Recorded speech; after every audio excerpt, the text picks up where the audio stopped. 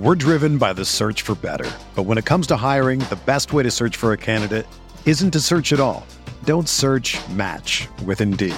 Indeed is your matching and hiring platform with over 350 million global monthly visitors, according to Indeed data, and a matching engine that helps you find quality candidates fast.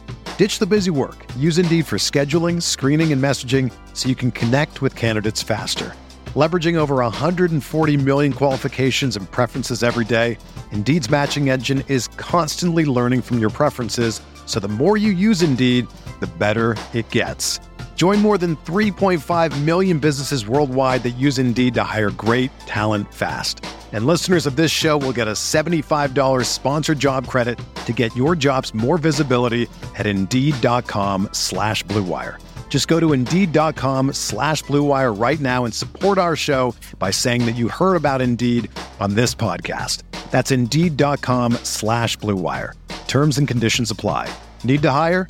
You need Indeed. This podcast episode is brought to you by Coors Light. These days, everything is go, go, go. It's nonstop hustle all the time. Work, friends, family expect you to be on 24/7. Well, sometimes you just need to reach for a Coors Light because it's made to chill. Coors Light is cold lagered, cold filtered, and cold packaged. It's as crisp and refreshing as the Colorado Rockies. It is literally made to chill. Coors Light is the one I choose when I need to unwind. So when you want to hit reset, reach for the beer that's made to chill. Get Coors Light in the new look delivered straight to your door with Drizzly or Instacart. Celebrate responsibly. Coors Brewing Company, Golden, Colorado. All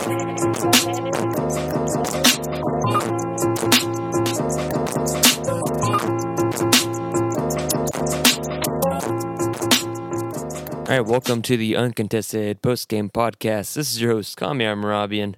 I'm flying solo tonight after Oklahoma City beat the Detroit Pistons 123-110 in Oklahoma City on a nice Friday evening. It was spent most of the game being pretty close, honestly, till the really midway or about the 6-minute mark of the fourth quarter. But let's go to the numbers first of all.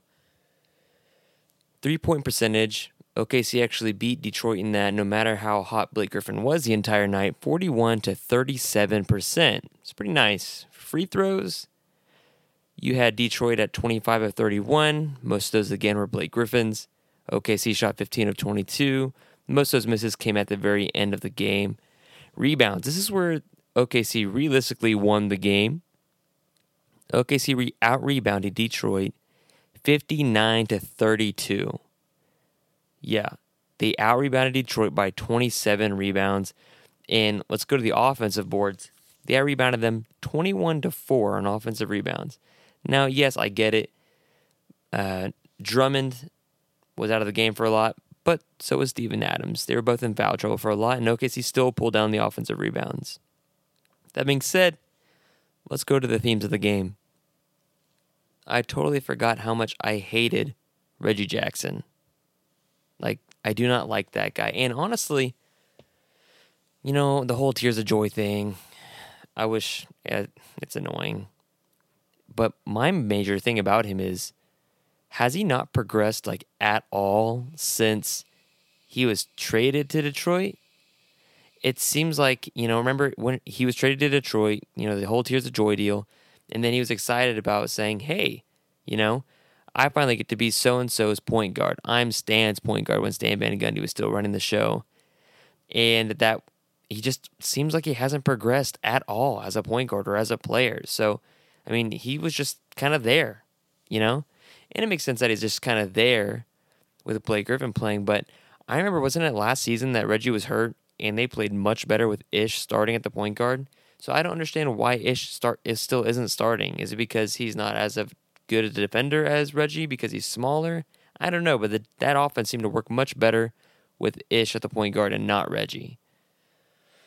Blake Griffin also refused to miss any shot he put up, and that was not fun for anybody in Oklahoma City, Jersey, really in anybody in Oklahoma. Like, it's fun that he makes the first few because he's an Oklahoma Sooner, you know, whatever. He spent 2 years there, but he literally refused to miss any shot, and it was quite annoying because, you know, going 8 of 11 from 3 for a while, that's not what Blake Griffin does. Now, it's a testament to how hard he's worked in the NBA.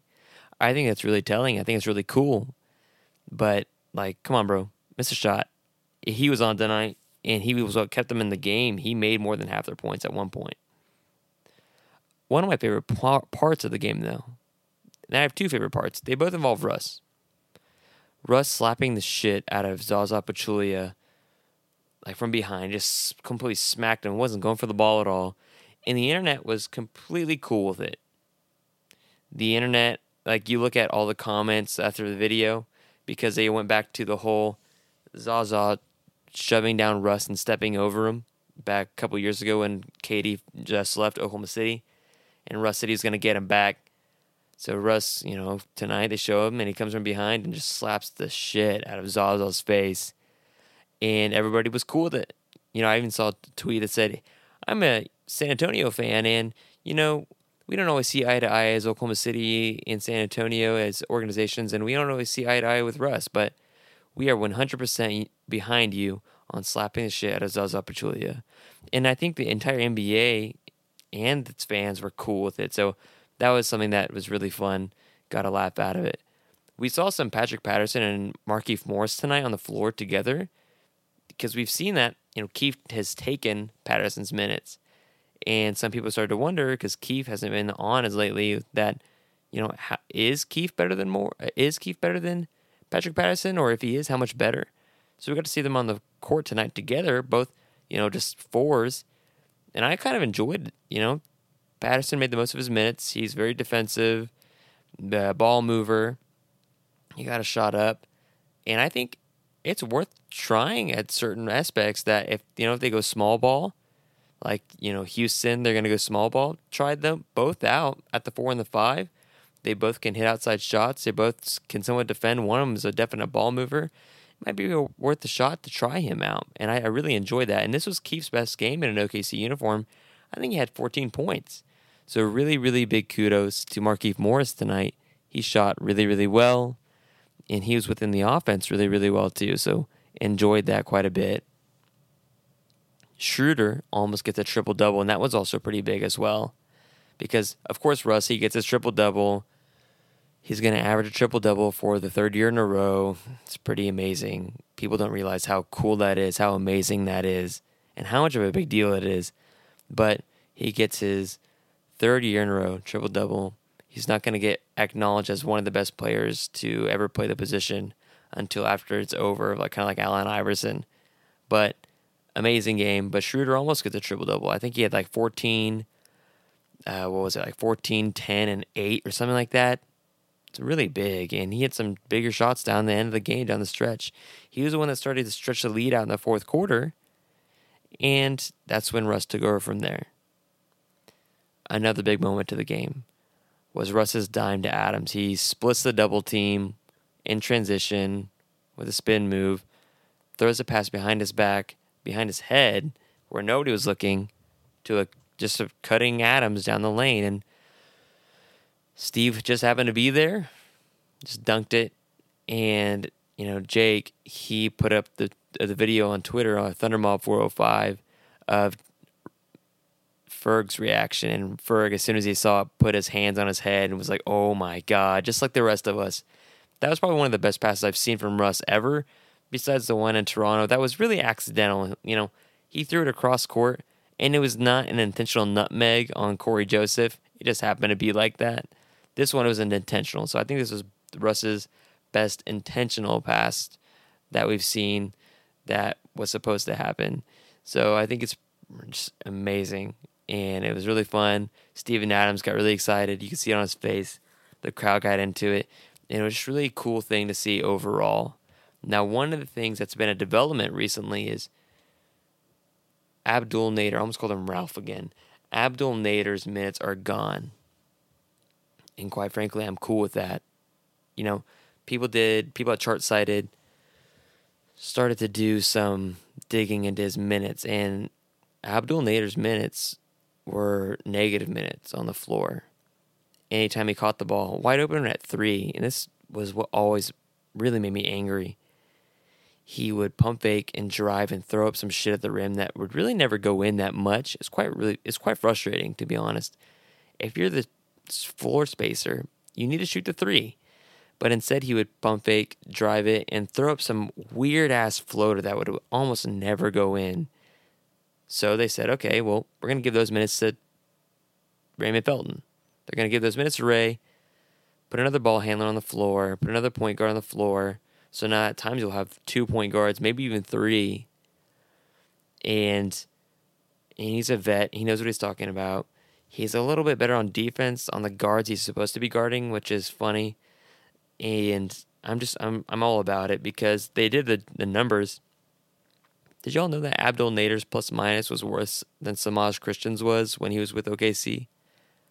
That's kind of terrible, like really, really bad. It makes you want to have Timothy Luwawu-Cabarrot still back. But at the same time, you weren't expecting all these injuries to happen. You weren't expecting Paul to get hurt. You weren't expecting Alex Abrinas to go down. So, of course, if Alex Abrinas is still healthy, you're cool with a lot of things going on. But if Alex Abrinas wasn't healthy, you'd probably keep Luwawu-Cabarrot still on the depth chart. So, just the wing depth has been depleted. So I'm really excited that Raymond Felton is getting back on the floor, not because he's like a game changer. I mean, he makes some decent plays, and his mid-range game is a lot better than Nader's, and he knows how to play the game a lot better, and he's a veteran. I'm excited to see him out there more than I am to see Nader, because my whole point was, if Nader's not going to shoot those outside shots when he's wide open, and his whole emphasis is, oh, the man makes outside shots, you need to be playing Deonte Burton, who's thicker. He actually goes to the paint and finishes a lot more better. I don't know. It's 1:30. My original podcast deleted when I tried to upload it. But if he's not going to shoot that open shot, you need to be plugging in Deonte Burton, because he plays tougher defense. He can play really 2 through 4 because he's so thick. And the guy dunks the ball, and he finishes, and that's not what Abdul Nader does. I feel like Jeremy Grant is 1 year away from being really, really expensive. He's already outplayed his $10 million a year contract. And he also kind of probably outplayed his Andre Robertson's next contract. I think Andre Robertson after next year. And we can talk about that in the big group pod. I'm not going to talk about it right now, but Andre Robertson maybe getting some minutes with the Blue and coming back, but that not happening this year. So it's a surefire thing, honestly, that Andre Robertson will be playing next year. Maybe for OKC, maybe not for OKC. But I think Jeremy Grant is a year away from being really expensive. He's already outplayed his $10 million contract. The guy's 3-point shot coming into the season, because we thought, oh, Patrick Patterson, he'll start because he has that outside shot and he gives OKC the floor spacing. Well, Jeremy Grant's 3-point shot in the corners have become pretty reliable, to the point you expect them to go down more often than they don't. The ones above the break, they're kind of questionable, but the ones on the corners, yeah, you expect those to go down. They go down, I think, at a 40% clip. Pretty unreal. But OKC turned on the Jets about down the stretch. They kept it in within 7 points the entire game. It was, OKC up 1, OKC up 2, OKC down 1, OKC down 2 or 3 the entire game. But down the stretch, they turned on the Jets. They only gave up 14 points. And now Detroit still scored 110. But OKC really turned on the defense. They really started guarding Blake Griffin. They just started throwing bodies at him like crazy. And Blake also just regressed to the means. And they held him to 14 points and just got out and ran and threw down a bunch of alley-oops and got a lot of shots in transition. That's what their identity was. So hopefully they can carry that into the next game. So a 2-game win streak, that's the first time you've seen that since March 10th, which is basically a month. That's terrible, but it is what it is. I'm going to say that my player of the game was Steven Adams. He was 14 and 14, and he had 2 blocks. But the main thing here was he demolished Andre Drummond when he's on the floor. He was one of the big reasons why OKC had like a 20-30 whatever stat margin in the rebounds. He completely killed him on the boards, and he made Andre Drummond give up. He really just boxed him out into submission. Coming up, OKC versus Minnesota on Sunday in Minnesota in the Target Center. You know, it's odd to me. OKC has swept the two other best teams in the division. They've swept Utah. They've swept Portland. But they've been swept by, you know, the other shitty teams in the division. So you're just kind of wondering, like, what the hell is going on here? So, like, here's another opportunity at Minnesota. For some reason, OKC struggles against them. Andrew Wiggins is going to go off like 40 points again. I don't get it. But I have a good feeling about this one. I believe OKC will win this one. I think they know they have to win this one, especially for playoff seeding. They don't want to play Denver, and there's a shot that they could actually get the 6th seed and play Portland. They could play maybe Houston. We'll see. The standings are still in flux. There's a shit ton going on. OKC, they could win out and still end up with the 8th seed, so who knows. But that's all I have to say. OKC defeats Pistons 123-110. We'll have a big group pod sometime in the future, pretty soon. Be on the lookout for that. Check out the website, theuncontestedsports.com. Follow me, call me Robbie at BoomtownRW. Follow the other guys. Jake is ThunderMop405. Taylor, I think, is T_P15. Nick is actually, I think it's Nick or Cranes NBA. I don't know, bro. And follow Justin at OKC Tracker. A lot of good times. We'll see you guys back on Sunday. OKC defeats Blake Griffin and the rest of the weird guys that just randomly were showing up and playing around him. Good game by Russ, PG, and the rest of the crew. That's it. I'm out. Everyone is talking about magnesium. It's all you hear about. But why? What do we know about magnesium? Well, magnesium is the #1 mineral that 75% of Americans are deficient in. If you are a woman over 35, magnesium will help you rediscover balance, energy, and vitality. Magnesium supports more than 300 enzymatic reactions in your body, including those involved in hormonal balance. From functional medicine doctors to mental well-being and female hormone experts, we all know that magnesium is the one mineral to improve all aspects of well-being and health. But which one?